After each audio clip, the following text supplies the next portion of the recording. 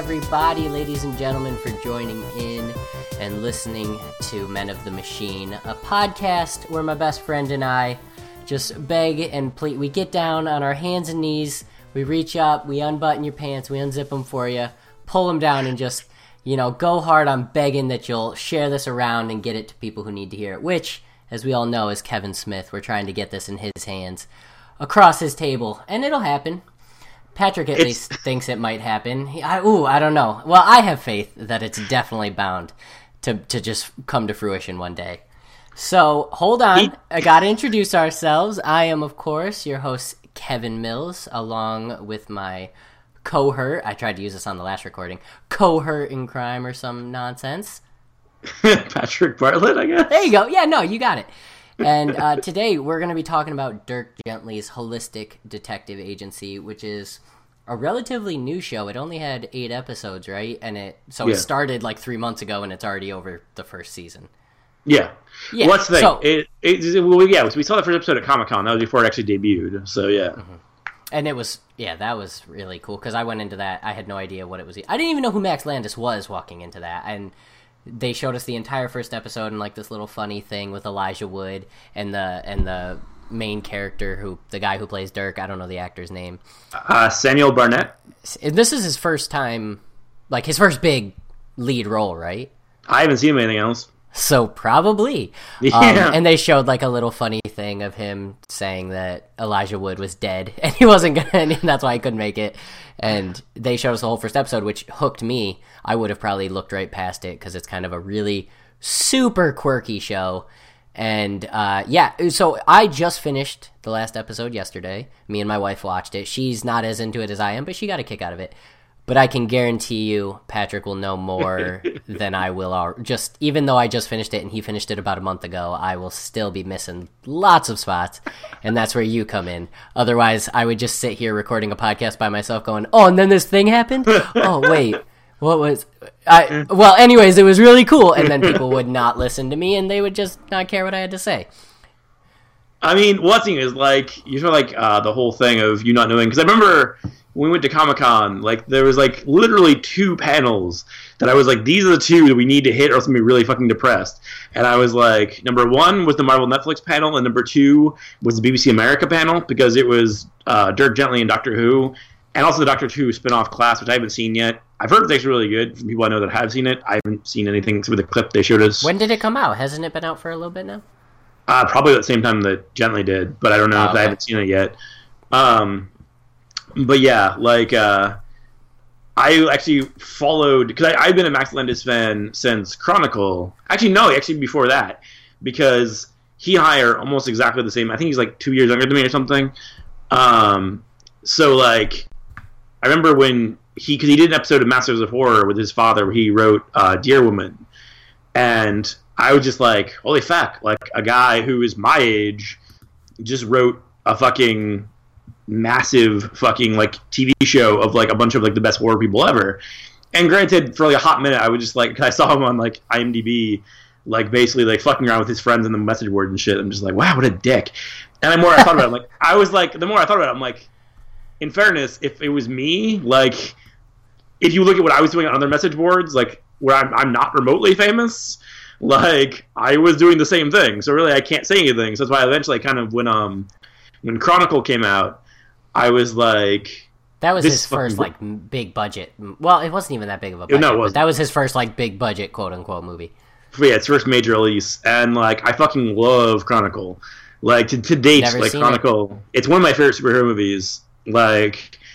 And the fact that it's, like, a fresh IP is, like, the... Hey, okay, yeah, Kevin, also, you should watch it, because, like, another one of the panels we did see was the Power Rangers John Wick panel. Oh, and yeah. And I remember that I said to you, like, after they finished the Power Rangers trailer, I was like, so they made Chronicle, basically? I mean, like, I'm not mad at it, but I was like, and then tweet that Max Landis put out that day where he was just like, he's like, so you get hired for a job, you write, like, a fun, like, throwback, like, action-adventure movie, you get fired, 2 drafts later, they make Chronicle. Just like, I was just like, I feel like if I was him, it's like, I mean, if you wanted Chronicle, I could have given you Chronicle. I could have just given you that script again and just changed the names.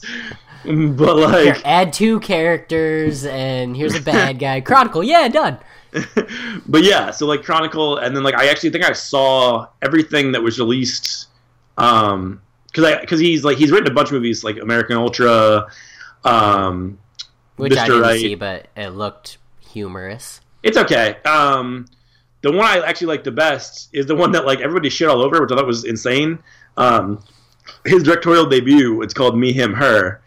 It's on Netflix. If you haven't seen it, I mean, you should at least give it a watch. I mean, people might hate it. I don't know. I liked it. Kevin Cardinal really liked it, and Kevin Cardinal is more critical than I am. So, like, I mean, it might just play to our sensibilities really well, but... I was just about to say, like, just because he's more critical doesn't mean... Because, like, sometimes the stuff he calls really good, and I listen to it, and I'm just like, I love everything, and then this is what you like? Like, so, I'll give it a look. I'll give it a... You should. It's good. I mean, that's my whole thing, is, like, it's very rare that I'm, like... something that somebody loves and I'm just like, it's just utter crap. But like, and then it's like there's like the other direction where it's like when people are like, everyone tells me something is utter crap, I'm like, I still like it. Like I don't care. That reminds me, I saw your Facebook. You liked, you might have just liked the page, not the post. But Mario Bros is getting a limited Blu-ray release thing. I was so that movie's so good. I don't care what you say. It's fun. It's exciting. It's John Leguizamo at his finest. I love literally everybody involved with that movie hates that movie. Like, well, they don't even know. They don't even know. That movie killed Bob Hoskins and Dennis Hopper. Yeah, it probably didn't it? Well, that's not the point. I really liked it, and I'm super stoked for it. I don't buy movies, so they're not getting my money. Just know that I'm excited about it. But yeah, no. Anyway, but yeah, like Me, Him, Her, which was I thought it was phenomenal because I think actually I ended up selling Heaven on Max Landis when we first became friends because I knew he would like Death and Return of Superman, the first short film that he did, where basically he kind of goes through the Death and Return of Superman storyline in kind of a comedic sense, but it's still very true to what the comic was. And then like after that, I was just like, hey, do you want to see the sequel? Which is really the end game from the start. I wanted him to watch because the sequel was this thing that Max Landis did called Wrestling Isn't Wrestling, which I always recommend everybody to watch. You've told me about that a bunch of times. I gotta definitely see that. Yeah, because basically it's the best way I've ever seen anything to kind of... If you're trying to get somebody to like watch wrestling who doesn't watch wrestling, I feel like that's the best way to do it. Because it right off the bat is like, he's even like... When I say I like wrestling, the first thing is like people... like it's like the two Mythbusters guys, because it's basically a parade of his friends' cameos. And like, it's like, it's fake, right? And he's just like, it's more real than any other TV show. It's like, because it's literally every week people doing death-defying stunts for your entertainment, like with no fucking cuts, like no, like there's no like trickery, like it's just it literally just live. This is happening right now. If people killing themselves for your entertainment, it's not like Game of Thrones or anything, which is awesome. I'm not saying anything against it, but as I'm saying, like he's just like the whole basically story. Basically, it's a TV show about a wrestling show. It's not an athletic competition. Christ, it features an undead wizard, one of its most like beloved characters. So clearly at no point was it like trying to be like, this is reality. Like, it's like getting mad at Game of Thrones for the dragon showing up. Like, yeah, I mean, they told you it was fucking, there was dragon eggs. Like, what do you fucking want to happen? Like, what did you expect? But yeah, so like I'm a really big Max Landis fan, and I follow him on Snapchat, Instagram, Twitter, everything. And actually, the thing that's funny is I ended up filming some of that Comic-Con, like right when he came out. I filmed some of that and put it on Twitter, Instagram, and Facebook. And he actually retweeted one of them, like the one that everybody's reaction, where everybody's like, "Yay!" for Dirk Gently, and he's like, "Oh, thank God!" And he's just like, he's like my genuine reaction. But yeah, like I was a really big fan. Like I watched it being made through Snapchat because he was like basically posting kind of his progress while he was making it on Snapchat. So I was waiting for the show, and so that's what I'm saying. Like as soon as they said like it was like a panel that was Doctor Who and Dirk Gently and also Class, I was like, well, I need to fucking see this. And it was just like Max Landis going to be there. I'm like, I need to fucking see this. And I actually got to I almost bumped into Max Landis, and that was exciting. I just was like so cavalier. I was just like, hey, that's Max Landis right there. And you're like, what? And you flipped your head around. I think the best part of the moment that'll be with me till I'm dead is like you were like, you know who that is? I'm like, what? And like I turn and it's like that's Max Landis. I don't know if he just heard his name or if he recognized me from when I asked the question at the panel. We both turned around at the same time and he like waved to me and I was just like, all right. Like, my dreams are happening right now. But yeah, like so like I was really, really excited for it. And like granted, I mean, as it said, like it's something that was basically aimed at me, like a fan of his. So obviously, like, it's very unlikely that that the show's going to come out and be like, yeah, I don't like it. Like, this is like, I mean, so far. So let me do my best to paint a picture of what the show's about without giving away huge spoilers, which, by the way, they are coming. Spoilers are going to be plentiful. Last thing. He actually even said, like, it's actually kind of spoiler-proof, because literally anything you kind of say, it's like, it is kind of laid out in the show. Like, it's kind of like... True. You're just seeing it because they would show you basically the end and then just kind of move you to the beginning. Yeah. So like really, there's no way to spoil anything. You just kind of like all that really does is like the picture gets clearer as you go on. But I wouldn't say you really spoil anything because technically it's not like there's revelations per se. It's just basically like they start you at the end and you just kind of slowly move to the beginning so that everything becomes clarification clearer. Alert. You know, it's just we're just letting you know it. But anyways, Dirk Gently, they don't really explain what he is very well, but he's a government test subject, I guess would be the best way to say that. Hold on. You can give me your Ejima corrections to quote. Well, no, I haven't read the books yet. I haven't read the books yet. I do kind of want to now. The vibe I got from both Dirk and from, I think her name Frank, the holistic assassin, holistic detective. Yeah. Was that they're both basically like they're both definitely government experiments on like basically trying to like they're trying to like expand kind of intuition and kind of make that more of a thing. Like not necessarily full blown psychic, but definitely like it like basically turn people's intuition into like almost like a precise instrument. Like whereas like so like basically Dirk always ends up eventually finding what he needs to solve his cases. The assassin nothing ever goes wrong, and she's always there's exactly. a bunch. Oh my god, her and whatever that black guy's name is, not the actual actor in the show, whatever his name is. They're my favorite characters. They're hilarious. But let me get there. So, Dirk, yes, this government test, is prototype of what they're going for. He meets Elijah Wood's character in like a hilarious way. He just ends up in his apartment after Elijah Wood witnesses... No, he doesn't witness a murder, but he comes upon a murder scene, gets fired from his job. It's this whole thing. And the whole show plays out as Dirk leading them somewhere where they don't know where it's going to end, but he knows it's going to solve the case. That's all he knows. Everything he does is just like, no, I feel like this is a good idea, and they go. Meanwhile, it mixes a bunch of different stories. There's the Rowdy Three, who's actually four guys. They were hilarious in the show. Four guys who are like spiritual vampires. They kind of suck your emotions out, which it plays into it because his sister has this fake disease. Not in the show, it's fake, but obviously it doesn't exist in real life, where she imagines something's happening and it becomes real to her. So like at one point she has drumsticks and she looks down and all of a sudden they're knives and she cut her hands open. So in her mind, obviously the pain's real, the blood's real, everything's happening, but when you look at her, it's just a person screaming. So they become a huge part of the story together because I can't remember the quote, but something about when they do that like vampiric thing to her spirit, it's like crack to them because it's a whole bunch of emotions at once because they do it at the grocery store the first time. So there's the Rowdy Three. There's Frank the Assassin, who is the exact same as Dirk, but instead of being a detective, she just kills people, and it always ends up being someone who's awful. Like, there's a bunch of points in the show where she just randomly shoots someone, and then you find out later, like, oh, this person was a rapist, or this person was a mass murderer, or something. It's hilarious, and she has... I want to look up that guy's name, but I'm not going to worry about it now. The black actor, who she kidnaps and then throughout the show becomes friends with, and the ending's actually pretty touching, and I really liked it. And then there's... Who am I missing? There's the government agent and his, like, young ward who are supposed to be tracking him down.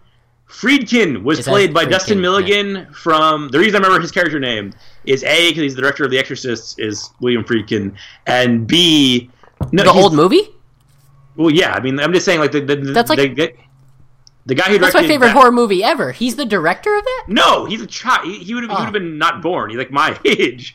But I'm just saying the name is Friedkin, so I remember that. But the young guy. I was thinking the older guy. Oh no, yeah, no. But no, Dustin Milligan plays the younger one, and no, yeah, he so he was the lead of Me, Him, Her. Oh, okay. So yeah, that's pretty cool that he's in this too. That's why I marked out when I saw him. Oh. There's two cops who are just normal cops, nonstop and looking into all of these different, because there's so many crimes that take place over the show that just constantly gets tied together, and it's hilarious. The older cop, I don't know the actor or the character's name. See, I'm not good with names, but that's not the point. The older cop is absolutely hilarious. He just doesn't take shit from anyone, and he has a lot of one-liners that are just really sarcastic and really funny. And then the bad guys, which is the inspiration for the name of the show, are called the Men of the Machine, and they have a soul-swapping machine that they can use to swap bodies between, and they can weaponize a soul. Like one episode, I think episode 7, is called Weaponized Soul, and they put a hammerhead shark inside of a cat, and you just look at this cat, but then all of a sudden a shark comes out and eats people. So it's based off a book by Douglas Adams. So the most popular thing he's ever done is Hitchhiker's Guide to the Galaxy, I would guess, and you know how freaking zany and quirky that show is, that movie is. Just put that into a TV show and it's just amazing. Okay, the book for Hitchhiker's Guide, I would have much rather see Max Landis do a show of that than what the movie was. The movie is fine, but it is not the book. That's an argument that'll last forever. The movie will never be the book, but in general, it was still, for what it was freaking weird. Like, it was good. I loved it, but it was weird. I know, but that's like the one thing that annoys me about, like, because there was a time when you could get weird-ass movies, like, released on, like, tons of screens. Like, back in the day, like, Terry Gilliam's Brazil was, like, a major movie. Like, it was a big Hollywood movie. And now, today, that would not be fucking made. Like, David Lynch doing, like, Blue Velvet and shit. Cronenberg movies would not exist today. Exactly. That's what I'm saying. Like, that's, like, whereas now, like, in the last, like, at least the last 20 years... It's like fucking, like, everything is basically, like, by the time it actually, like, gets out of the script stage, starts being filmed, and then gets released, because, like, every fucking edge is knocked off of it. So it becomes kind of safe as possible, which drives me fucking insane. It's spoon-fed. They'd play the airplane game with you, and you're a baby, and here comes the mashed potatoes, and they're just like, trust me, you're gonna like it. And you're like, this seems like more of the same. Which, actually, Max Landis said at the what do you call those? Panels, that's the word.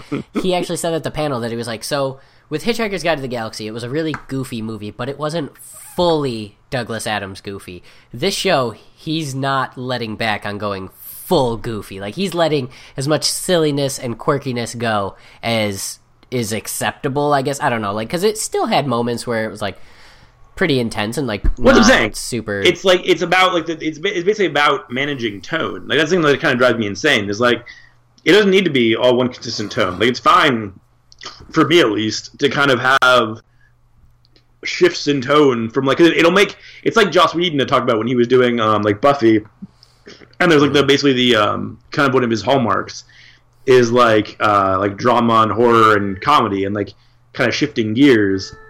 And he's like, how do you do that? And he's like, when it gets boring, you start writing the other. And that's the whole thing, is like, I don't disagree with that as like a tonal thing, because it's like, that's the thing of the show, is like, the reason that the funny bits land as hard as they do and the kind of more almost like scary bits land as hard as they do is because of the extremes. And like, if you don't have the extremes, it doesn't work as well, which is why... I think, even though I still am much more about film, like, I think, like, because Cardinal is definitely a big proponent of, like, TV, and I'm like, I know a lot of people were, like, bigger, I'm like, and I completely get it, because there's a lot of things that TV does that movies can't, especially nowadays, but, like, it's, like, the thing that, really, that TV can do that movies can't, is you can't have a show like Dirt Gently, because on TV, people are more willing to kind of just, like... just kind of give a chance to something kind of weird, and kind of let it breathe and let it be what it is. Because at this point, like, every fucking network, we're basically in the second golden age of television, like every network is trying desperately to get as much content as they possibly can. So whether it's fucking Amazon, whether it's Hulu, whether it's BBC America, whether it's NBC, whether it's like fucking sci-fi shit, like whatever the fuck it is, like everybody's just so like trying so hard to get as much content out there as possible that you can kind of get anything now that you might be interested in, which is why a show like this exists and is getting a second season, like, which makes me really happy. It did get confirmed to get a second season? Oh, yep. That's so good. That night, Max Landis was posting like a bunch of tweets, and like that was one of them that like it got confirmed for season 2. That's wonderful. Okay, so yeah, that makes me feel so good because I was nervous. Franny was like, "When's Dirks come back?" I was like, "It literally just ended." I mean, we're looking at least like 8 months. I guess would be the soonest because they probably haven't even started filming yet. No, they haven't. I'm sure he's probably writing it now, or at least like getting in like the in the basically story sense to kind of get it ready to go. But yeah, like, I mean, I think, cause I remember I asked the question the question I asked at the panel at Con was basically like if he was going to basically switch gears to TV or if he was going to still do films. And he was yeah, that was yours. And he was just like right now I'm doing both. Cause I mean, like, it's like, cause Bright starts shooting, it was like, I think it was at that panel, he said like in a matter of months, or a matter of weeks, which is this new movie that he wrote, directed by David Ayer, who did Suicide Squad, starring Will Smith, that Netflix is doing. Wait, Netflix Bright is starring Will Smith? Yeah. Oh, okay. And he's like, and God willing, if BBC gives us a second season, like, I'll keep doing this as well. And I was like, and I really hope he keeps writing comics too, because one of my favorite comics of last year was Superman American Alien that he wrote. So, like, I mean, I don't know how the fuck he does it, but I'm down for him to do as much as humanly possible because I really like his work. I feel like because everything's so, like, for some shows they can like finish filming and then in a month already, like, there's so little editing done that they're like, hey, it's out now. Whereas other shows, it's like, yeah, you've been done filming for like 6 months. When are we going to see it? So I don't know. Maybe his work in specific allows like a lot of space in his schedule, like he does this for like 3 weeks and then he's got this break to go and do this, as opposed to like, oh shit, everything's overlapping. Well, I think because in the end, right, no matter what, like at this point, like he already wrote it, so I mean basically like it's already being done, so like he doesn't really need to do a lot from this point. So they're really like the only thing with like Dirk, like he can probably like at the end like kind of just switch back into that, even if he's like writing other stuff, just because it's I know they like, because the thing is he's the showrunner on that, or one of the showrunners, and as I said, I followed it on Snapchat last time he was making it. I think they filmed the whole thing in like a month, maybe 2 months. Like there was not a lot of location changes, so I'd believe that. Well, it's also just, it's 8 episodes, so like it's another thing. It's like it's almost half of what your normal, even like your normal TV shows that are just like cable based, like 13 episodes. Like it's only 8, so like. Yeah. I feel like it doesn't take a lot of time to actually produce, just by virtue of the fact that like it's in such kind of short bites. That and Max Landis has American Werewolf in London coming up that he's making, which is gonna be so probably not as good as the original, but it's gonna be so cool. One thing, I mean, I don't know. I'm not gonna say I can't compare it to the original because I guarantee I will, but like at the same time, like I kind of want to go into it as much as just kind of like this is a completely original werewolf movie. Yeah. Yeah, because that's the thing is like happens every time. The original is like, as far as the articles I've read, the original is like one of the most like perfectly crafted horror films of all time. And I've seen it and I loved it. I saw it when I was younger. My mom really likes it too.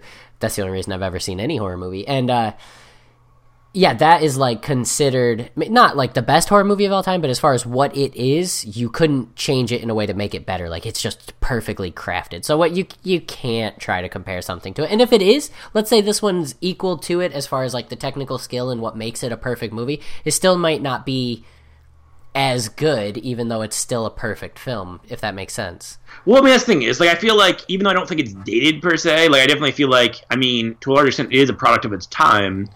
And like doing a new version in the world we live in, like I don't think that it's going to be the same movie at all. I don't think they're even. Go ahead. Sorry, I didn't mean to cut you off. I just because I thought about it in like The Flash and stuff. I almost hate movies set in today's age, mainly because of like the role that like social networks and smartphones and stuff play into them. Like all the stuff you've shown me is obviously like the classics or the greats or whatever, and all the comics books you're showing me are mostly either early 2000s or older, and I love those as well. And like when I'm reading them, I was like, it was a simpler time. It was a better time. Like I freaking like watching The Flash, and they have the smartphone, and he built this app, and it like, oh, if someone says something, it pings on it. I'm like, no, I don't. For some reason, the current age doesn't sit with me in storytelling at all. Like I don't like it. Go back 20 years, and that's where you set everything. Just cater to me, Hollywood. Well, no, but as I'm saying, like in the end, like I want them to do, because I mean, last thing is like, it's, even though it is kind of a bitch that every horror movie now has to find a way around cell phones, which I always think is hysterical. Yeah. Where it's always just like, it's like, oh god, I don't have any signal. Like, oh god, my battery is dead. Like, yeah, that's always it. Oh, we're in the middle of, okay, we're right outside Detroit, but still no signal. It's like, have you seen the Verizon commercials? I'm pretty sure you have. Are you on Boost Mobile or something? Fuck you. The town I grew up in, you can lose sound. You can lose signal for no fucking reason. It's completely possible. But no, but that's what I'm saying. Like, that's the one thing that, like, but at the same time, I was like, if you don't make it about now, then, like, what's the point? Like, if you're just going to see, like, movies that are basically about, like, 30 years ago forever, like, eventually that's going to get fucking boring as shit. Like, it's just, you have to have shit you push forward. That's like, so... Haven't seen it yet. I am going to start because me and Franny we're all caught up on all our shows. There's a lot of like mid-season breaks on almost everything, which by the way, Flash comes back in like what, a month? No, I think it's not even that much. I think in like Flash and Green Arrow and, Flash and Arrow and Legends, I think start in a matter of weeks. That's awesome. Anyways, all of our shows are on break, Lucifer and all that stuff. So, which by the way, you promised me, so one day. No, you said you'd get around. That's neither here nor there. I said there was a lot of shows we wanted to start watching, and one of them is Preacher. They don't try to update Preacher, right? That's in the time of the comic. Oh my god, is it updated? Yeah, because I mean that thing is like that's something that actually I noticed when I read Preacher again a couple of years ago. Not even a couple of years ago. I think it was like less than a year ago. It's my favorite comic of all time. But like I was reading it, I'm like, this is very 90s, which is funny because like, when I first read it, I think they finished it in like 2000 or 99, something like that. Yeah. So like when I first like finished it, it was like it didn't obviously feel dated at all, and then like reading it like even like 10-15 years later, I'm like, this is very 90s, and I don't mean that in a bad way. Like it's obviously, to me, it's my favorite thing ever in the history of comics. To me, it's totemic, but at the same time, it's like if you just fucking gave me a 90s TV show, I'd be like, why are you doing that? Like, Here's Boy Meets World, go nuts. Oh wait, that's not in the 90s, is it? Yeah, that's yes, not the 90s. It is 90s. But that's what I'm saying. Like, it's like, again, it's like, I don't need, like, I'm okay with Preacher taking place now. Like, and I wouldn't say it's necessarily like, it's not like in your face. It's not like every fucking is like, it's like, oh, Cassidy, have you been doing the Tinder app or something? Like, I mean, it's not like it's in your face like now. It's not like where people have kind of mullets and like, everybody smokes and like all that shit. Like, damn it. Well, we're gonna start that one anyways. But let's get back to Dirk Gently or Max Landis. I don't care which, because they're both amazing and it's one and the same. Which actually Max pointed out at the panel, because there was all. Don't get me wrong. Had I had seen the show and then gone to the panel, I would have wanted to ask a lot of questions to all the people. Exactly. But at the time, it's mostly unknowns or completely unknowns because Elijah Wood wasn't there.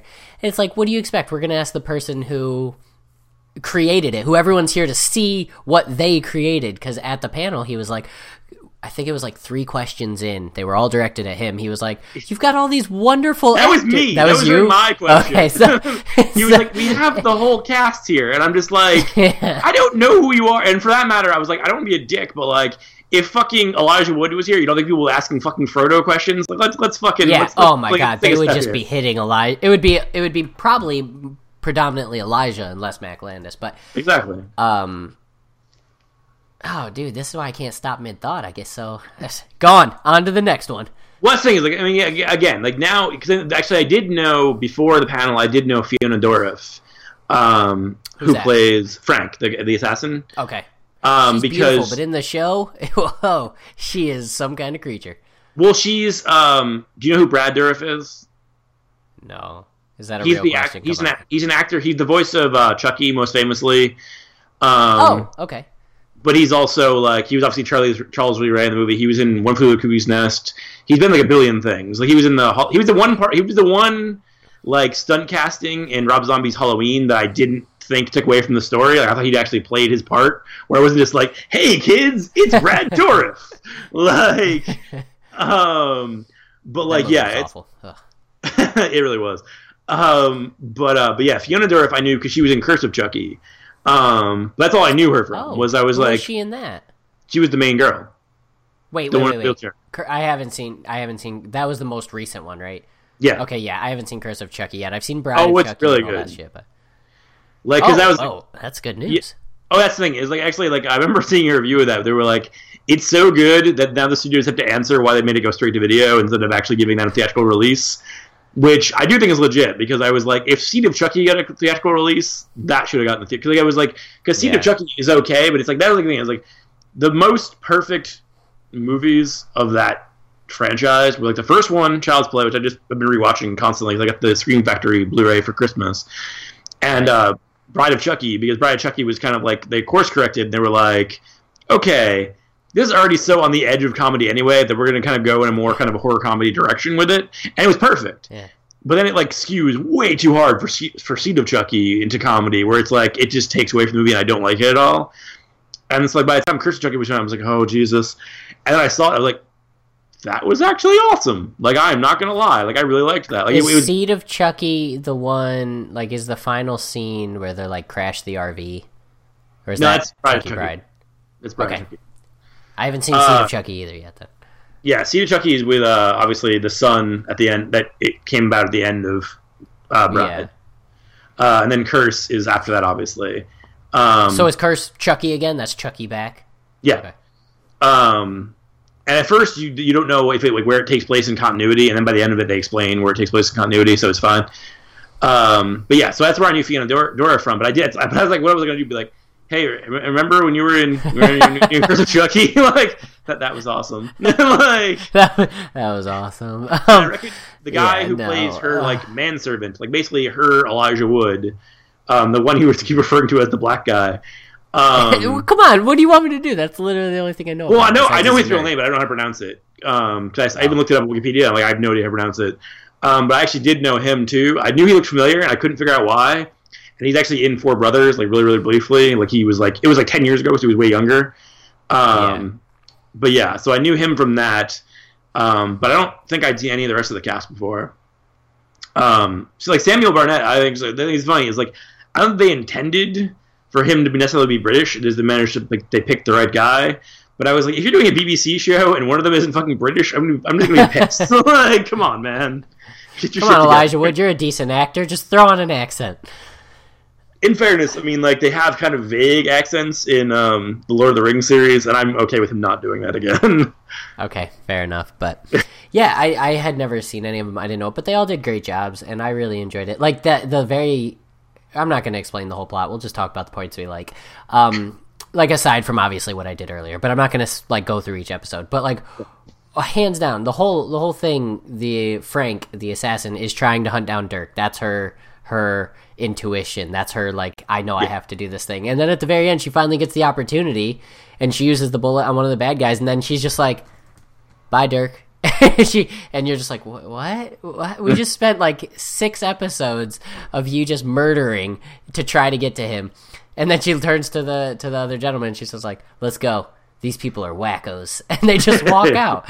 And it's like that kind of stuff. That's the whole tone of the show. Is like, it's nonsense. It's utter nonsense. You don't really know what kind of turn it's gonna take. Yeah, well, that's what I'm saying. Like, I mean, like that's what I like about it. Is it like it's so like.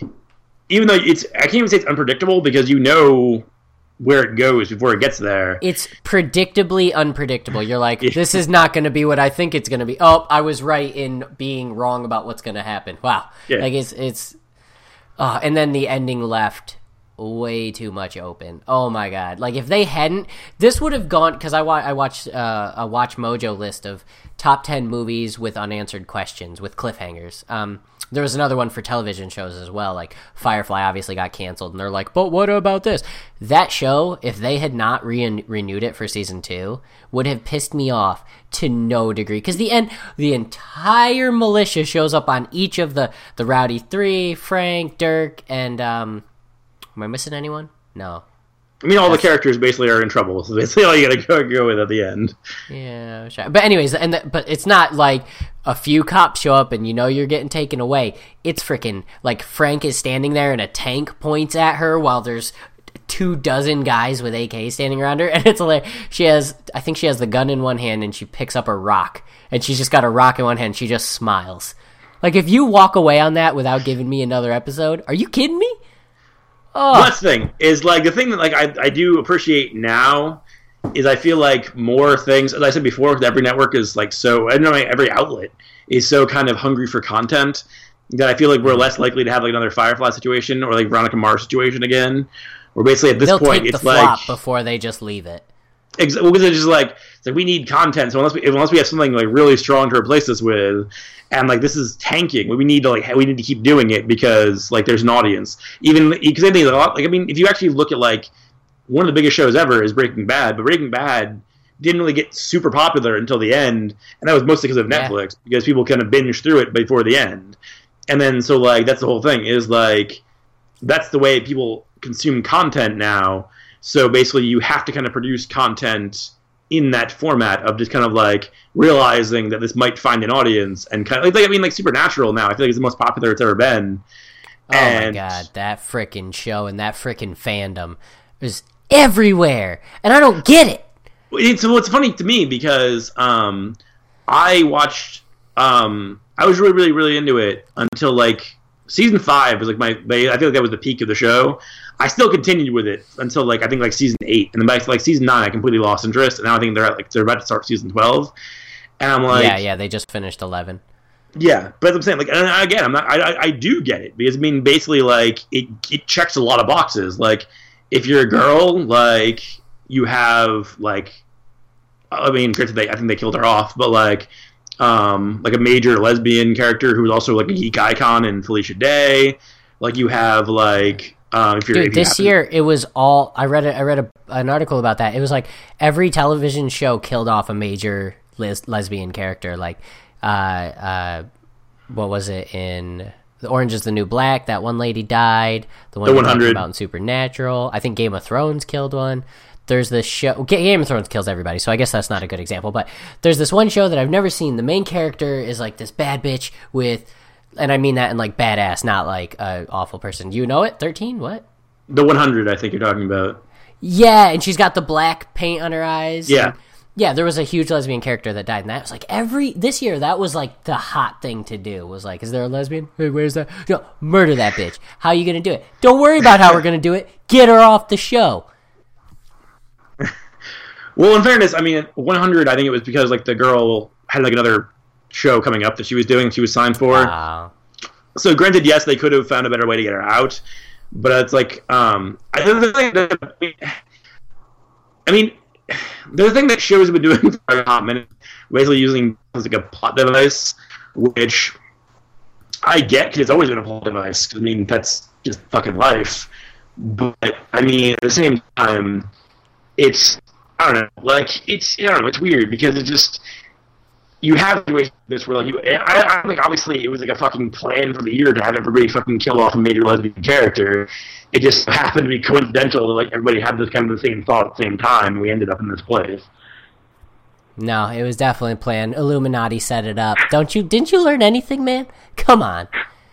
Oh yeah, no, but the reason I got on that thought was just because like Supernatural, like I get it. I mean, like if you're like basically it kind of hits every kind of possible, it checks all the boxes as far as like genre stuff that you can possibly hit, where like you have monsters, you have like hot dudes, you have like fucking like I mean, like you have like fucking long overarching storylines. You have like basically whatever you fucking want from your television. Basically, you can get it from Supernatural.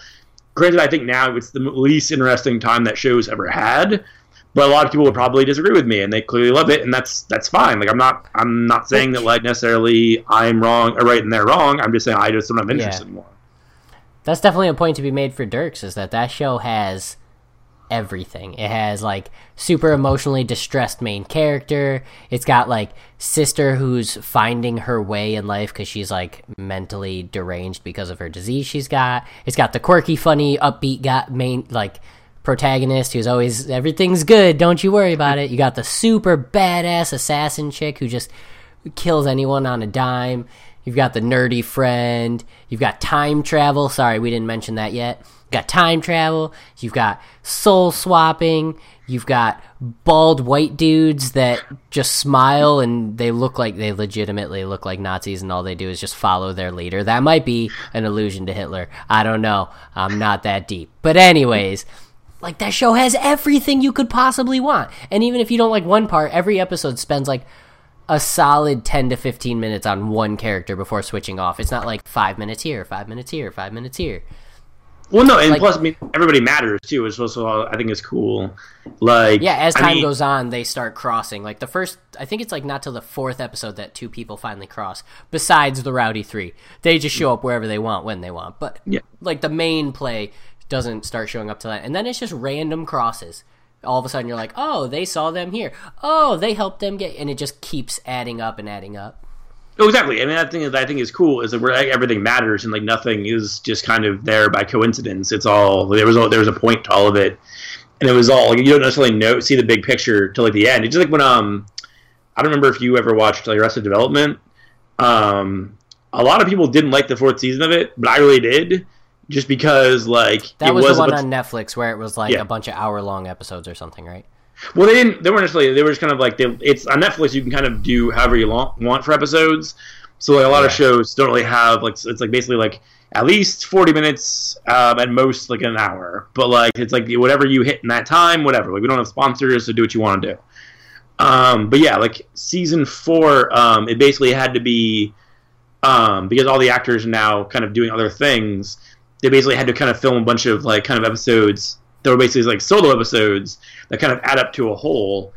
And a lot of people didn't like that, but I was just like, and at first I was like, this is weird. But like the more I watched it, I'm like, this is awesome because that's the whole thing. It's like in the end, it all adds up to a whole. And that was the thing I always liked about Arrested Development in general was that it's like a show that definitely rewards repeat viewings, and it's a show that's clearly meticulously planned. Because like it's so dense and layered that you notice things on like the 5th viewing that you didn't notice on the 4th or the 3rd or the 2nd, the 1st. Yeah. So like the most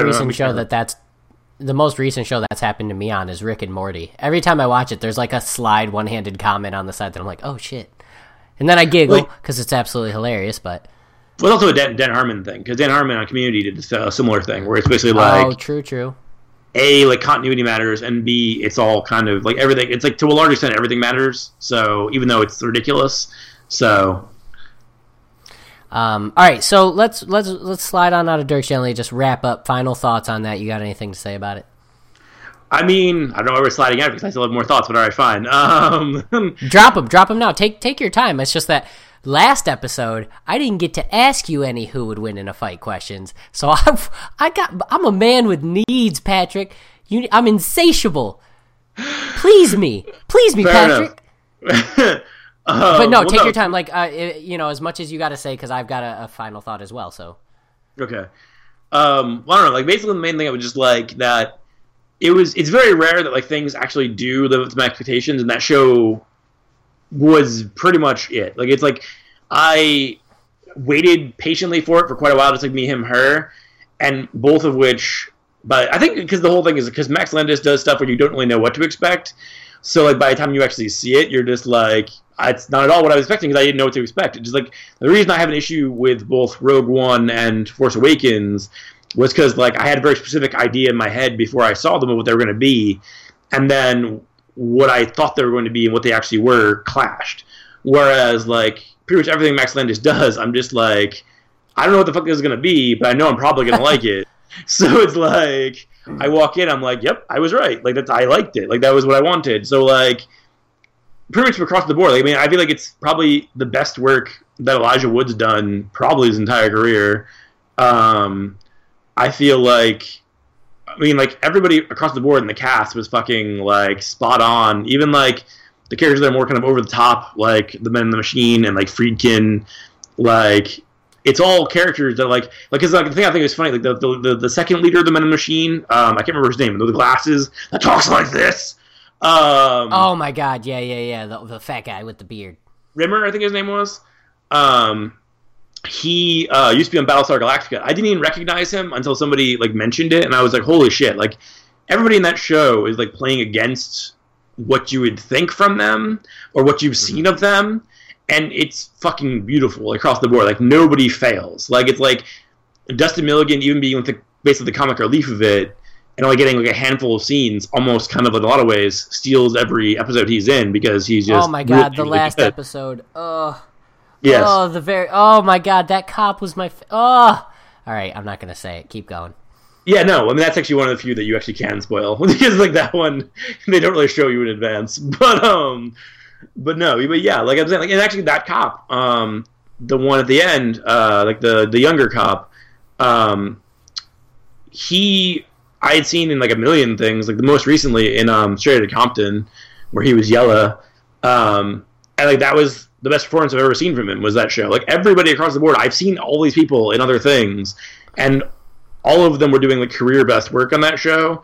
And I think that speaks to like A, just the craft of making it, and B, just kind of the fact that people cared about it. So like, I love it. When you're watching it like at first, because I texted you like I think immediately after watching the first episode or the second episode, it starts off almost like comically goofy. You're like, oh, bad acting, bad story. This is kind of like, for me, obviously being someone who doesn't know any of Max Landis's work, or even Douglas Adams for that matter, besides The Hitchhikers, and it starts off so goofy. Like the Men of the Machine are over the top, like brainwashed guys. They just smile. They don't really say much, and you're like, wow, that's really shitty. But as the story goes on, you get like not only the story, but you get a lot of depth from why the people are like that. So they explain wwhy the performances are as such. So when you say it's like because the younger cop, is he Hispanic or I think he's some yes. Yeah. He like his performance is not goofy at all. Like it's super serious and at times kind of like heart wrenching. You're like, this guy's going through some shit. Or Dirk Gently, remove the S, I'm working on it. From the very beginning, you're like, okay, he's over the top goofy. And then like 4 episodes in, you start to understand why he is. Like everything just makes sense. You have to get over the crest of like episode 2 or 3. And then it just all creates like this culmination of a really, really good story. I thought, because Franny said that. She's like, why are they so weird? I'm like, give it time. It'll get better.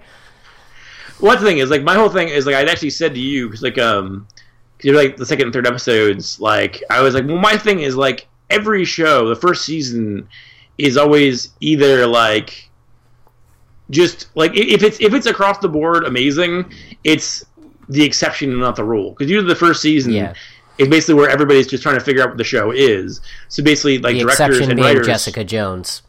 Well, no, I mean, the Marvel series are a different thing, because Marvel series, like, they're basically taking... Well, because they're basically taking arcs that already exist in comics and just moving them from one thing to another. True. So basically just about figuring out tone. Whereas, like, shows like this and everything, it's just, like, a matter of, like, basically... You have to... Like, it's even Buffy, my favorite show ever, and the first season's the weakest season, probably, because it's the first season, basically, where everybody's trying to figure out what works and what doesn't for the show. Like, tonally and, like, as far as characters and everything. So that's what I'm saying. Like, I knew it was going to get a little bit wobbly, and then, like, the fact that they course-corrected less than halfway through and completely figured out what the show was, that is a feat in and of itself. Or maybe, like, maybe that was intentional. I don't know. I mean, who knows? But, like, I definitely, like, that's what I'm saying. Like, I was just, like, when I had people, because I watched literally, like, every episode the week it aired, because I knew how important, like, the actual rating, because usually, like, I get things through less than, through perfectly legal means. No, what are you talking about? No, we pay for it. I have like 6 cable accounts just to make sure I don't miss something. But like that one, I made sure to watch on the BBC America app every week that it came out because I knew how important ratings were for it. And I knew, like, I don't have BBC America, but I knew how important ratings were, so I made sure to like get my views out there.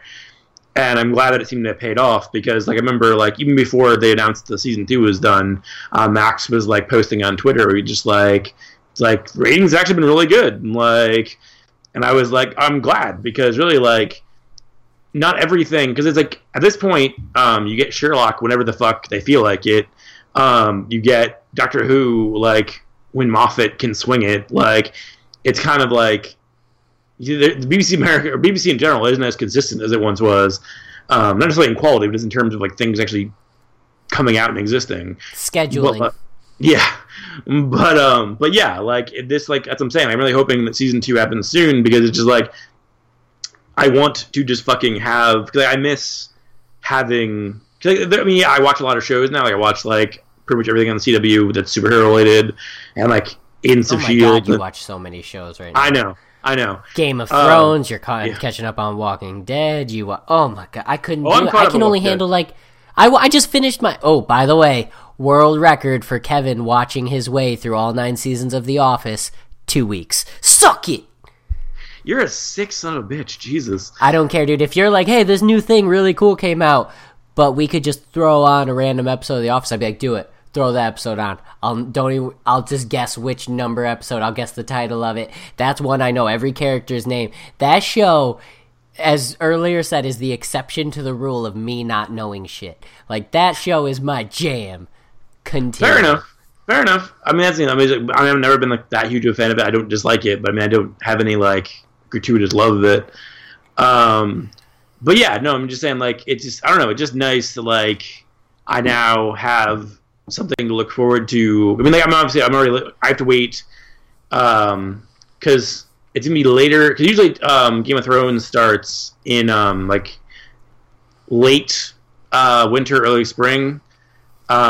Like maybe sometimes like mid spring, whatever. Like this year, they're actually waiting even longer because this is the first time where like the whole show, basically the whole time, has basically been teasing like winter is coming, and the whole thing is that now winter is here. So they're like, we're actually going to wait until like it actually is winter, so they're shooting it now, and so it's going to be out later. And I'm like, fuck my life. Good, I mean, I already have enough shit to watch, but at the same time, it's just like it's one more thing that I love that I actually like. And some of the things that like even I could watch, like, because me and Franny watch a lot of sitcoms. I could watch like every episode, like all the new episodes of like New Girl and Brooklyn Nine-Nine and Modern Family and Goldbergs. That still doesn't make up for that one episode of The Flash I want to watch. Like, even though I have stuff to fill my time, there's things that are just too high up in my, and I'm assuming that Game of Thrones is like that for you, is that's just too high up in my personal priority list where I'm like, I don't care, except The Office. I'll watch that again. I'll bide my time with that. All of those shows, like, I mean, like, my favorite shows are like Flash, Game of Thrones, Daredevil, like, but at the same time, I mean, like, Daredevil, Netflix. There's always going to be shit that like I want to watch at any given time. That's why I was actually really looking forward to this whole break with Flash and Arrow and Legends and shit and Agents of S.H.I.E.L.D. Like, okay, I'll finally have time to watch things that I've wanted to watch for a long time, like Penny Dreadful and Bates Motel. Didn't watch any of it during this break. Literally, well, it's not like you just watch shows either. You watch like 6,000 movies a month. That's what I think. I spent most of the time just like catching up on movies. Like, I watched the entire like extended editions of Lord of the Rings and like stuff like that, and all like the ones I got for Christmas, like all the Criterion and Scream Factory stuff of like the last few months. So like I've been basically working my way through a lot of stuff. And I've been rewatching Twin Peaks because Twin Peaks comes back in April, so that's also another thing. Oh, well, theoretically in April. Yeah. Okay, well, moral of the story is Dirk Gently is a great show. Check it out. Yes, it is. At least I hope you check it out. And it's all for free to stream on BBC America, and it's supposed to be on Netflix or coming to Netflix or something. It's on international Netflix, which means it'll probably be on regular Netflix, like American Netflix, by probably, I would assume probably by like the new year, but like we'll see when. I mean, like I would presume probably within like 6 months, but we'll see. Patrick did it through the BBC America app and sending it to AirPlay. I did it through the BBC America app and sending it to the Chromecast. You've got all the opportunity to watch it. And if it hit Netflix, I mean, everybody's got Netflix and a smart TV or a smart box or a video game system, something. So yeah, definitely check that out. All right. Boom. Let's slide into it. This is the part of our show, which we don't have a name for it yet. We haven't thought of something clever, but this is where I ask Patrick a bunch of who would win in a fight questions, because they are I get so intrigued by hypotheticals. I ask a million would you rathers in a day to friends at work and stuff like this. My favorite of all time being, here, I'll ask it to you, Patrick, real quick. Would you rather change gender every time you sneeze, or not be able to tell the difference between a baby and a muffin? I don't even know what the fuck that means. I guess change gender. You didn't even think it through. Yeah, okay. I don't want to eat a baby, so yeah, I mean, I don't have to think it through that much. I do love a good muffin, but at the same time, babies are super cute, and in that scenario, you can't tell. I don't want to, yeah, I mean, I'd be basically killing someone's child. You'd be holding your niece and just petting a muffin. You're like, I don't know what's going on right now. You're just freaking out. Anyways, so that's the kind of shit I do on a daily basis. All the people at work, there's this one guy, Anton, who just doesn't want to answer him. He's just like, dude, I can't. I'm like, come on. Like, I live for hypothetical stupid questions. So, without further ado, let's start from the top. I'm just going to work my way down this list I have here because I really want to get through these, create some new ones because I didn't get to ask you any. Number 1, Deadpool versus Aquaman. Oh, you fucker. Because Deadpool, obviously, like, you can kill, but you can't kill him. I was gonna say, I mean, I guess hypothetically, I mean, that's the thing. Like, it's kind of like the whole like Superman versus Hulk argument, where basically like Hulk would have to win because Hulk gets madder the stronger he gets, or I'm sorry, gets stronger the madder he gets. So I mean, both is true though. You weren't wrong with saying it the other way. That's what I'm saying. Like, so like eventually he'd be, if you just follow that logic to its conclusion, like eventually he'd become so pissed and strong that he would be stronger than Superman, and then therefore beat Superman. Whereas, like, the whole thing is basically, like, since Deadpool has, like, the healing abilities and he can basically, like, heal from anything and kind of come back in any fight for anything, I was like, I feel like you have to say Deadpool, even though, like, Aquaman has, like, way more at his disposal. I just feel like the fact that Deadpool would have the endurance of, like, I can literally, like, whatever you throw at me, I'm going to win. So that's what I was going to say. Could Aquaman... I don't know, could Aquaman get him before his... So, like, for example, in let me paint a picture for you. Deadpool and Aquaman are fighting, just the beginning of the fight. Somehow, depending on the version of Aquaman you're talking about, because we all know he has super strength, like, that rivals Superman almost. He's got, obviously, the ability to breathe underwater and slight telekinesis. Basically, he has all the powers of the Golden Age Superman, where he had super strength, the ability to leap tall buildings in a single bound, because basically he can just jump really far, jump good, as Kevin Cardinal would say. Like, basically has all those abilities, plus he can communicate with sea life and all that kind of stuff. So, yeah. Yeah, well, no, so it's not just communicate with sea life. He actually has, like, a very mild form of telekinesis. He, in one, I don't know which run or which episode, in one comic book, he actually makes a man go unconscious just by, like, fucking with his brain so much. That's telepathy, that's not telekinesis. Oh, sorry, telepathy. Yeah. That's yeah. I mean, it's mostly that wouldn't really work on Deadpool because you only mess with one of the personalities, and you don't. So I guess that's kind of. But so, for example, he's got the armor that's impenetrable, sort of sometimes, depending on the Aquaman. And so let's say he disarms Deadpool and can get him to a body of water, and then he gets, like, I don't know, a shark or a giant octopus or something to take him super deep to where pressure crushes his body. Could he beat Deadpool that way, or do you think Deadpool would get out of it? Deadpool would get out of it. As I'm saying, like, I literally just read the entire Jerry Duggan. It started as Jerry Duggan and Brian Posehn, then it became just Jerry Duggan Deadpool run. I just read the whole thing on Marvel Unlimited. Everything that exists so far, Marvel Unlimited. And I've kind of come to the conclusion that basically, literally, whatever the fuck you do to Deadpool will bounce back. So, like, I feel like Aquaman would come out here with the most majestic shit on the planet, and Deadpool would keep coming. He'd just be like, that kind of sucked. I'm back at you. How did the Punisher kill Deadpool in Punisher versus the Marvel Universe? I don't remember. I read that, but Like Deadpool wasn't in it. It was all like other characters. Well, because he couldn't kill that. Okay, that just solves the riddle. All right. Now on to the next one. I'm pretty sure these are both superheroes because you told me every country has a captain. So, Captain Britain versus Captain Canuck. Probably Captain Britain, just because Captain Britain's a total badass. I mean, I really don't have like a particular like reasoning on that one, other than like I grew up with Captain Britain. I mean, I'm aware of Captain Canuck, but like, are they just the same guy but for different countries? Like, what's the? No, I mean, like, Captain Britain is nothing like Captain America, or like, I mean, everybody's their own thing. Like, they have similar power sets, but like, in the end, it's, I mean, they're different people. Personality wins in that one. So yeah, so I would say like, yeah, I mean, like personally, like I have more investment in Captain Britain, so I would say probably Captain Britain. I mean, I don't know for sure, but that would make the most sense to me if I was writing it.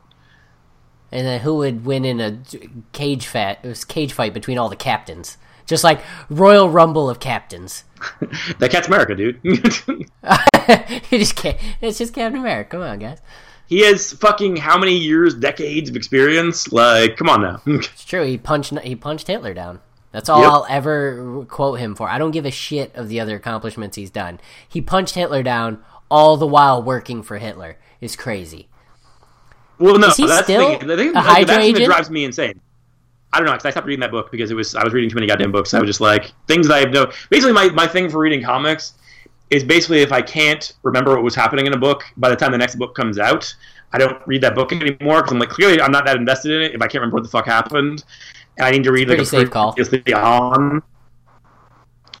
So yeah, so like that book I dropped because I was like, I have nothing against it, but it's just I have no interest either. Like I was just like, it's fine. But yeah, no, definitely.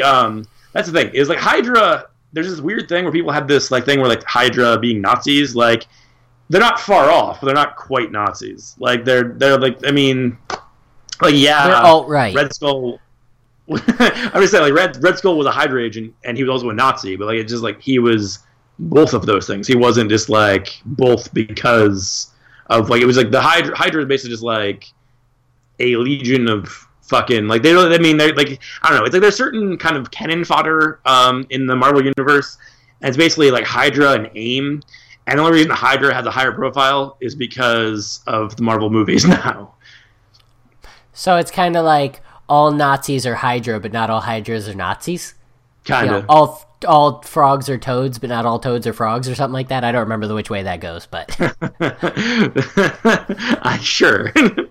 All right, cool. We'll roll with that. That's fine. Number 3, and I don't know enough about either of these guys. I just know they're bad. So, Darkseid versus Dormammu, and Kevin Smith can just suck it down and start saying Dormammu, because if I hear Dormammu one more time, I'm gonna burn. Sorry, Kevin. I love you.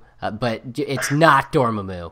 I don't care that you've said it forever. Learn the correct pronunciation. I don't know. I mean, 'cause that's hard. Because I mean, like the whole thing is like Dormammu. It's all about fucking like mysticism. So it's kind of like asking like if like the Joker, the devil, would win in a fight. It's just like, I mean, I don't know. If that's really a fair fight per se. What's their skill set? What's their powers? I don't know.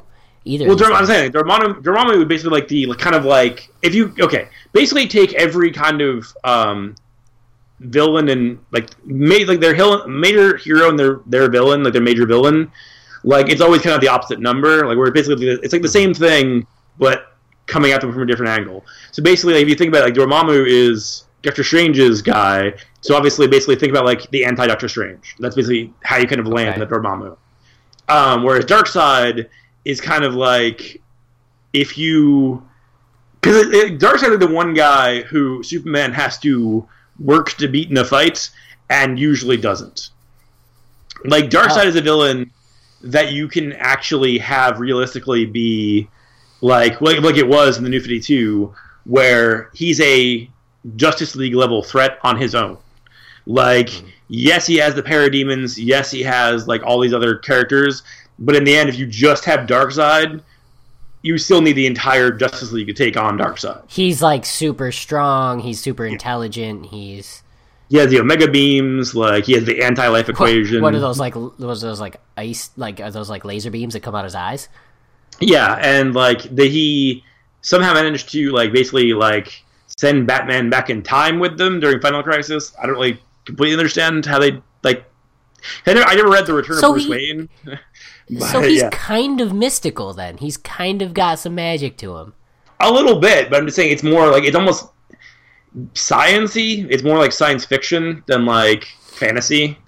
Like I'd say Dormammu is more in the fantasy realm, and like Darkseid's more the sci-fi realm.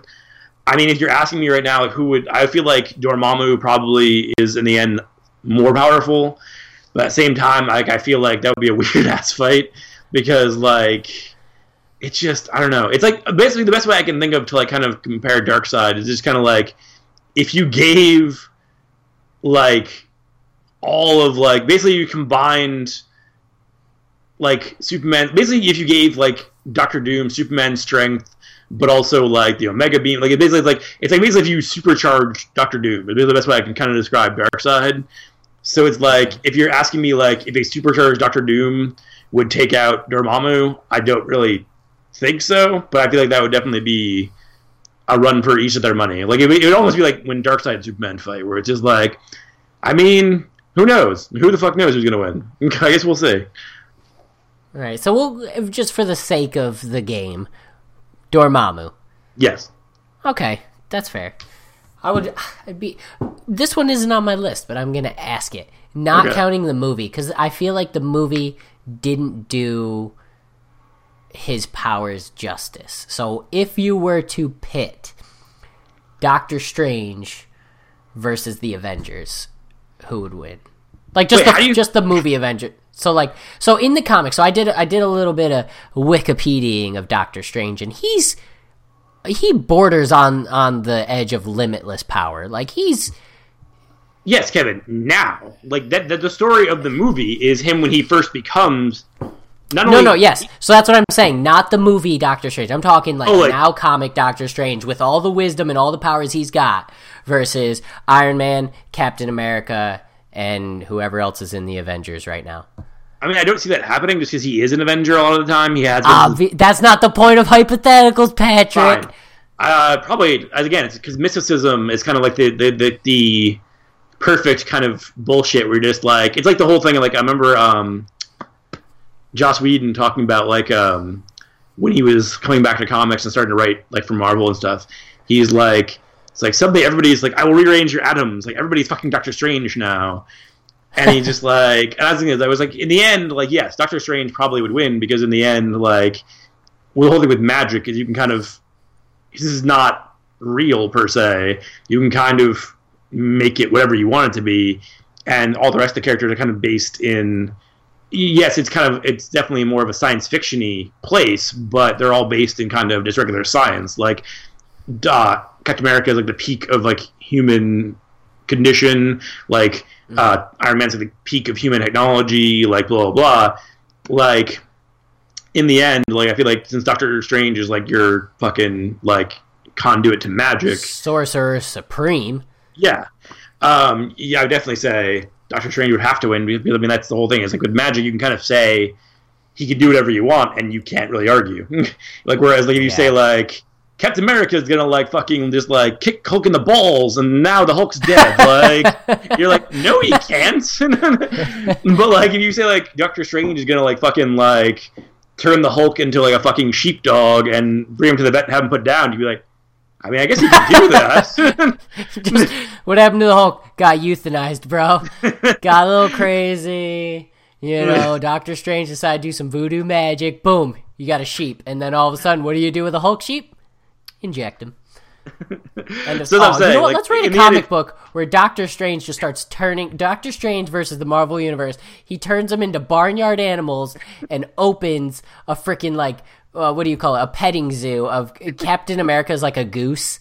You know, Iron Man's a donkey because he's a jackass. You know, Spider-Man is not a spider. He's a fly because that's what spiders eat. Like, he just goes and starts turning them into random animals and then gets them all euthanized at the end. Just real dark. They all get put down and Doctor Strange is just sitting there with a pile of dead animals. No. He gets them skinned, tans their hides, and makes a bunch of cool cowboy outfits out of them. That's weird. Oh, man. $1 million idea right there. But jot it down. We're gonna copyright it before we release this. It's Doctor Strange opens a petting zoo. Fair enough. Awesome. All right, so for the future, that was Doctor Strange. For the future, mysticism almost always trumps sci-fi. Well, yeah, because you can say whatever the fuck you want as far as that goes. Well, that's not going to slow me down. I'm going to keep asking those kind of questions. So get ready. Enough. Thor. Oh, sorry, this is number 4. Well, technically 5 because the Doctor Strange one was off the cuff. Thor versus Lobo. Well, I mean, so the thing about Lobo was a Lobo character is that, I didn't really know anything about. So yeah, describe him a little. Well, there's a weird thing with Lobo where because they were Marvel and DC were idiots and have people vote on the winners of certain fights, Marvel versus DC. You have Lobo, who has beaten Superman in one-on-one combat, was beaten by fucking Wolverine off panel because there's no way to explain that other than retards were allowed to vote, and I count myself among those retards. I was like, Wolverine, not thinking about the actual ramifications of it. So basically, it's if you break it down, I would say that definitely would be a strong fight. I feel like Thor would probably win because of Mjolnir, but I feel like at the end of it, they would be having a beer on some random fucking planet in the universe at the end of it. They'd be like, wow, we're both pretty buff. We got long metal hair. Let's just go grab a brewski, brah. Because Thor says brah. He's a surfer, by the way. He's not Nordic at all. He's just a Californian god. Let's get a brewski, brah. Well, I feel like they would both kick shit at each other, but they're both guys who would appreciate just the other's skill in battle enough that eventually at the end of the fight, no matter who won, they'd be like, let's go fucking have some mead. Let's have weird alien beer. Yeah, Lobo's way too hardcore for mead. I get that that's an old, Viking drink. They were super badass drinking their honey wine, but Lobo don't play that shit, okay? So, I'm sorry, gun to your head, Thor or Lobo. You gotta pick one. I said Thor. I just feel like... Okay. I feel like that would just be, no matter who won, it would be, at the end of it, they'd be the last panel would be to them, clinking glasses together. That'd be pretty hot. All right, so we got 3 more. Jesus! I'm gonna let you... Hey, I told you I was running this list out, and then I'm going to create, I'm going to keep adding to it. I do every time I think of one. I'm going to let you kind of pick this one. Actually, no, they're both... You know what? I'll start with this one. Boba Fett versus the Punisher. The ultimate bounty hunter versus, the ultimate mercenary. I feel like... Boba Fett is endlessly resourceful, clearly, because in the extended universe, he's basically, he found his way out of the Sarlacc and everything, so, Wait, he did? That's a thing they made? In the expanded universe, which technically, I guess, doesn't count anymore, because the whole reason they did the future ones was basically, because, the original the expanded universe was all, basically George Lucas being I don't want to do more of this, but people want it, so if you guys want to write this, write what the fuck you want. Yeah, he brings Darth Maul comes back. Yeah, there's all kinds of weird shit. But yeah, so if we're going just by the movie Boba Fett versus that's difficult because I feel like there's been a million iterations of the Punisher too, so it's I can't be the comic Punisher versus the movie Boba Fett because the comic Punisher versus the movie Boba Fett, I feel like Punisher would win, whereas you had the TV show Punisher versus slash movie. Well, yeah, but I'm just saying versus the expanded universe Boba Fett, I feel like that would probably go to Boba Fett. So that one, that's hard because there's so many different versions of them both that I'm hard to I love when I come up with ones that aren't just oh, obviously, are you freaking retarded? Is this one? Are you kidding me? Oh, sorry. I feel are you mentally challenged? The gun to my head, I would say probably Punisher, but I feel definitely Boba Fett could possibly have an ace in the hole. Yeah, right? He'd have some sort of launcher off his... where his dick is, there'd be a little rocket that out of nowhere, that Iron Man rocket that blows up the tank in the first movie, that's just sitting there under the codpiece, and he's just laying on the ground oh no, you got me, and then he hip thrusts, little missile, pew, takes him out. Well, have you ever seen From Dusk Till Dawn? I have seen parts of it, but not the whole thing. Well, yeah, because it's the whole thing, Sex Machine, where he has the codpiece gun, where basically when he does something, it pops up. It's a tiny gun and 2 bullet things. I don't know the name of guns, but the thing where the bullets are, the chambers. The round magazines, yeah. Yeah, sure. Like yeah, so it's basically like a cock and balls. So basically describing that with a rocket for Boba Fett. Yeah, I feel like he would have one of those. Fair enough. Okay, so gun to your head, Punisher. Yes. That's hot. That's a hot way to live. All right, so this one I feel like you'll have a quick answer to. We got to see Freddy vs. Jason, which is awesome. I want to see 1,000 movies of slasher / horror icon versus horror icon. Like, it would be just hilarious to try to make a movie that is like Pinhead versus Jaws, and it's like, he doesn't really operate underwater, so he's on a boat trying to do his stuff, and Jaws just eats it. Like, I think that would be awesome. So, a super generic one, Jason versus Michael. The two badass tough guys just walking at each other in slow-mo. Jason. Well, because Jason is, at this point, everything after Friday 6, he's basically been a zombie. Like, he's basically the living Walking Dead. So basically, whatever you do to him, he's going to keep coming at you because he's fucking Jason. He's basically a fucking zombie. Whereas Michael Myers, they established from Jump Street, they have never wavered from it, that he's just a man. So, like... Yeah, even when they kill him, quote unquote, the beginning of the next episode, or of the next movie, I don't remember whether it was 2 to 3 or 1 to 2 or 3 to 4. He gets all shot to shit and he falls and then disappears. No, he didn't disappear. He just went into the river and went down the edge of the river and then got out, and this guy nursed him back to life. And he. Yeah, so I think in the end, Michael Myers they've always established as being just a man, whereas Jason is literally a zombie killing machine. Okay, that's fair. I didn't know that. I thought I thought Mike Myers was some sort of like mythical creature, like he was. But yeah, I guess you're right. Although, don't the Rob Zombie movies kind of fuck with that? I don't know, because I've literally only seen the first one and I didn't like it, so I didn't see the second one. And they're coming out with another one. I don't know if it's Rob Zombie, but they're coming It's not zombie. Okay, and it's in continuity, or is it? I have technically these ones aren't in continuity, so I don't know what the fuck they're gonna do. I mean, they might do it in the Rob Zombie universe. They might do them in the old. I don't know. I honestly don't know. Okay, it's not a complete reboot though. I don't know, honestly. As I'm saying, like if it comes out, because they've been talking about the movie for almost 10 years now. Because I remember they were gonna do it it was gonna be like Halloween 3D, because it was gonna be right after the guys who did My Bloody Valentine 3D were gonna do it, and then it just never happened. And they've talked about having 1 million people attached to it, and it never actually happened. So we'll see. Just like the Friday 13th, there's supposed to be a sequel to the reboot version that Platinum Dunes did, and they've been talking about it for literally since that movie came out. It's been almost 10 years, and that still hasn't happened yet. So we'll see. But damn, Well, I mean, that just sparked in my head. So here's another freebie off the cuff: the most adorable slasher fight in all of time. Chucky versus the Leprechaun. Chucky. But the Leprechaun, they cut his hand off and it just walks back to him. Yes, but if you fucking throw a fucking shoe, he has to polish it. So how many shoes does Chucky have at his event? I'm just saying, and also Chucky, do toy shoes count? I don't know, but Chucky is cagey enough that I feel like he would probably. Well, I mean, I guess they both beat regular sized humans because they were very dumb. That's the thing that's what I was struck by when I was watching Child's Play as a kid. It's terrifying.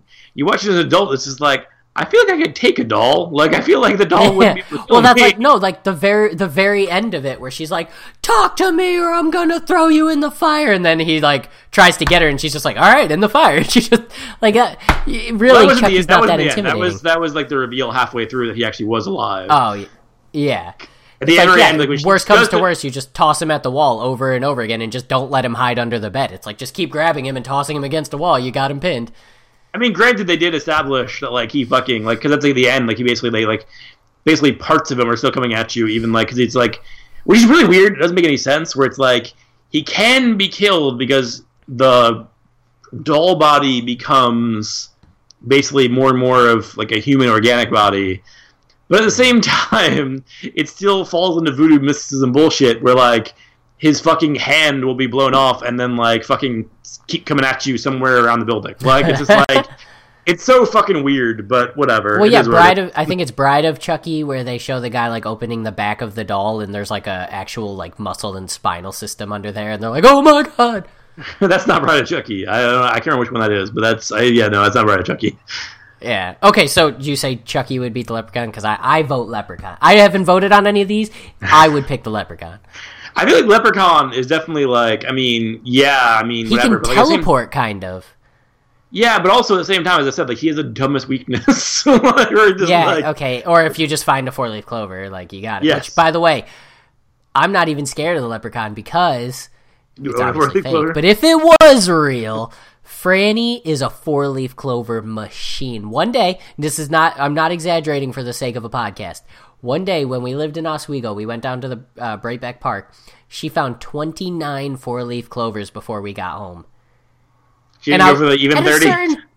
Yeah, everyone's like, oh, 4-leaf clover, you found one? She's like, yeah, whatever. Like, I've seen this happen so many times where we're walking. At a normal pace, she looks down as we're walking, stops, reaches over, picks it up, and keeps walking. I don't know how. I'm slightly convinced she's a cyborg whose only mission is that she can spot those out with her eyes. Don't know. Not even scared of the Leprechaun. Come at me, bro. Fair enough. Franny, he's back. She's like, all right, I'll walk in the yard for 2 seconds. Okay, got him. All right, so that was another off the cuff. This is the last one, I promise. We're going to wrap this thing up because we're running a little long. Okay. And this one, I think, is, like, for me, this is way more challenging than it might be for you, but Nightcrawler versus Daredevil. I mean, I don't know, because like fucking Nightcrawler is just like all fucking like bamfing around. I feel like at a certain point, although Deadpool's senses are such that he can probably figure out where he's going to be. So like the second that he comes back, he'll just fucking like Billy Club him in the face and knock him unconscious. Yeah, that's what in my head. That's what I thought because it makes okay. In the comics, you don't get anything, but I'm sure they've put little like words in there. But in the movies, you hear the poof, poof. Like, I feel like Daredevil, the minute he heard it... Yeah, bamf. The minute you heard it, he would just, like... Like, even if you were right behind him, he'd just throw up, like, the classic, like... it's not even a martial arts move. All the white people use it in Hollywood movies where they, like, throw their fist up behind them, you know? They'd stand there, and it's, like, the hilarious... Oh, you punched him in the face behind you. I feel like that's what Daredevil would do. But Nightcrawler's super, like, athletic. His agility is absurd. He's got the tail. That's huge. Well, I think if they were like just fucking straight up like no powers like Nightcrawler, where basically just like mano a mano, I still feel like Daredevil would probably win due to the fact that he's so like well trained as a ninja to be basically a member of the Hand and the leader of the Hand for a brief period. But like, wait, he led the Hand? It was during the worst fucking era of the modern era of Daredevil, but yeah. Okay, well, moving on from that, I won't put you through those flashbacks. Well, no, it was, because basically they went from the Bendis run, or they went from the Kevin Smith run, which was amazing, to the Bendis run, which was even better, to the Brubaker run, which was a perfect continuation, to the Andy Diggle run, which ruined everything, and they basically had to have Mark Waid fix everything. Chelsea got me a Bendis like collection, and I think it's the one that I was missing, so that's really exciting. But anyways, so yeah, he's obviously and we talked about this on a previous one, Batman versus Daredevil. He's like the most skilled martial artist in the Marvel Universe, or one of. Yeah, I was gonna say, he's not more than Shang-Chi or like Iron Fist, but he's definitely one of them, yeah. I don't know who Shang-Chi is, but I trust Shang-Chi is Master of Kung Fu. Oh, okay. Well, that's fair. But he's one of. He's in the top 3 or top 5, because I don't know, I guess Black Panther is really good at martial arts, too. Black Panther and Elektra and, like... Daredevil's better than Elektra, we know that. Okay, so anyways... You've got that versus someone who is not necessarily a martial arts master, but his like overall teleportation / acrobatic abilities, it like borderline martial arts master. So who wins in a fight?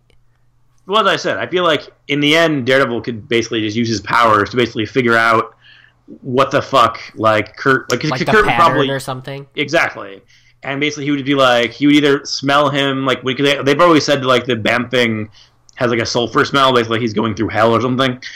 So he'd either smell him or like just kind of figure it out, and basically, he would. I feel like Daredevil would put him down like a fucking billy club between the eyes. Yeah, because Nightcrawler doesn't have like hardened skin or extreme endurance or anything. He's just a guy who teleports, so he would just be like, down. Yeah, I mean, he's. I mean, that's his mutant power is the Bam thing. It's not the. Other than that, he's a normal dude. He just looks weird. He just looks awesome. Well, no, I'm just saying, but like to the Marvel universe. I mean, imagine if you saw a guy who looked like the devil. Like you're like, holy fuck. Yo, my old AIM chat name was Lucifer515. I'm all for it. No, yeah, I'm just saying, like, but it's you have to kind of imagine, like in real life, like what that would be like to see that guy. Like, holy fuck. Yeah, it'd spook the hell out of you. It'd be like seeing. Ooh, that's who I'm not even gonna say what I was gonna say because that's going on a future list, bitch. I'm saving it. All right, so yeah, that wraps up another Who Be 2. I don't like that name. We'll come up with something better. I said that before. Patrick, you got to help me think of that. Okay. We'll come up with something really clever. But either way, we'll wrap this bitch up. We're running almost to an hour and a half. So keep an eye out for the next one. We'll drop them every Friday, but we will throw some in between, kind of keep your dick hard, keep you wet while we're working our ways through this. And as always, come on, Kevin Smith, give us a job. Like, we've earned it. Come on. We've only got 4 episodes out, but we've totally earned it at this point. Give it the Gifted Punksters Network. Just like we can be your little brothers, like your little brothers of awesomeness. Like use your skills to just like pump us like some sponsors so we can afford some decent equipment. Maybe, get us some sponsors so we can afford to record together because we live a little bit away from each other. But we make it work. Be Indeed. generous. Like, I just was listening to Edumacation. They were talking about, this is a fun fact for you. Do you know so if everyone's salary of the working age, if you took everyone's salary in the entire world and averaged it out and gave everybody one salary, how much would that be? So this is everyone from the richest Bill Gates who makes like $1 million every like hour down to sweatshops in Asia that are making pennies on the day. Across the board, you just averaged it out and you gave everybody one salary. What would it be? Do you take a guess? Like $50 an hour? Sorry, yearly. Sorry. Yearly. 100,000 a year? I don't know. Oh, so this is gonna melt your face off. $7,500. $7,500 on the year. That's psychotic. That's absurd. That just goes to show you how poor everyone is. Yeah, that's fair. That's definitely fair. Like, obviously in America we always talk about the top 1% and all that bullshit. It's like, yeah, that's cool. And if you took just America's statistics, the number would be much higher and we'd be bitching about them not giving us enough. But when you take in all these third world countries and all these people making no money, they don't even put a dent in it. $7,500 on the year. So, with that being said, come on, Kevin Smith, be generous. Help us out. We're pretty poor people, okay? I got bills to pay. So do I, for that matter. So this has been another wonderful episode of the Men of the Machine. As always, your smooth, seductive, sultry voice over here. I'm Kevin. I'm Pat. He doesn't have any adjectives for his voice, but don't worry. I don't need to adjectivize my voice. Listen to it. Oh my god, that's hot. No, keep going. I want to hear it. I've been told by girls that they really like it. To me, like the worst I ever heard was like I got compared to Seth Rogen once, and I was like, okay, that kills my ego forever. Way to ruin my vibe, dude. I'm trying to make you so sexy right now, and you're just like, by the way, I sound like Seth Rogen according to some people. I don't think that I do. Oh, but yeah. Great. No offense, Seth Rogen, but you do not have a sexy voice. All right. Tune in next week. Listen to us spout on about more nonsense. As always, it's been a pleasure.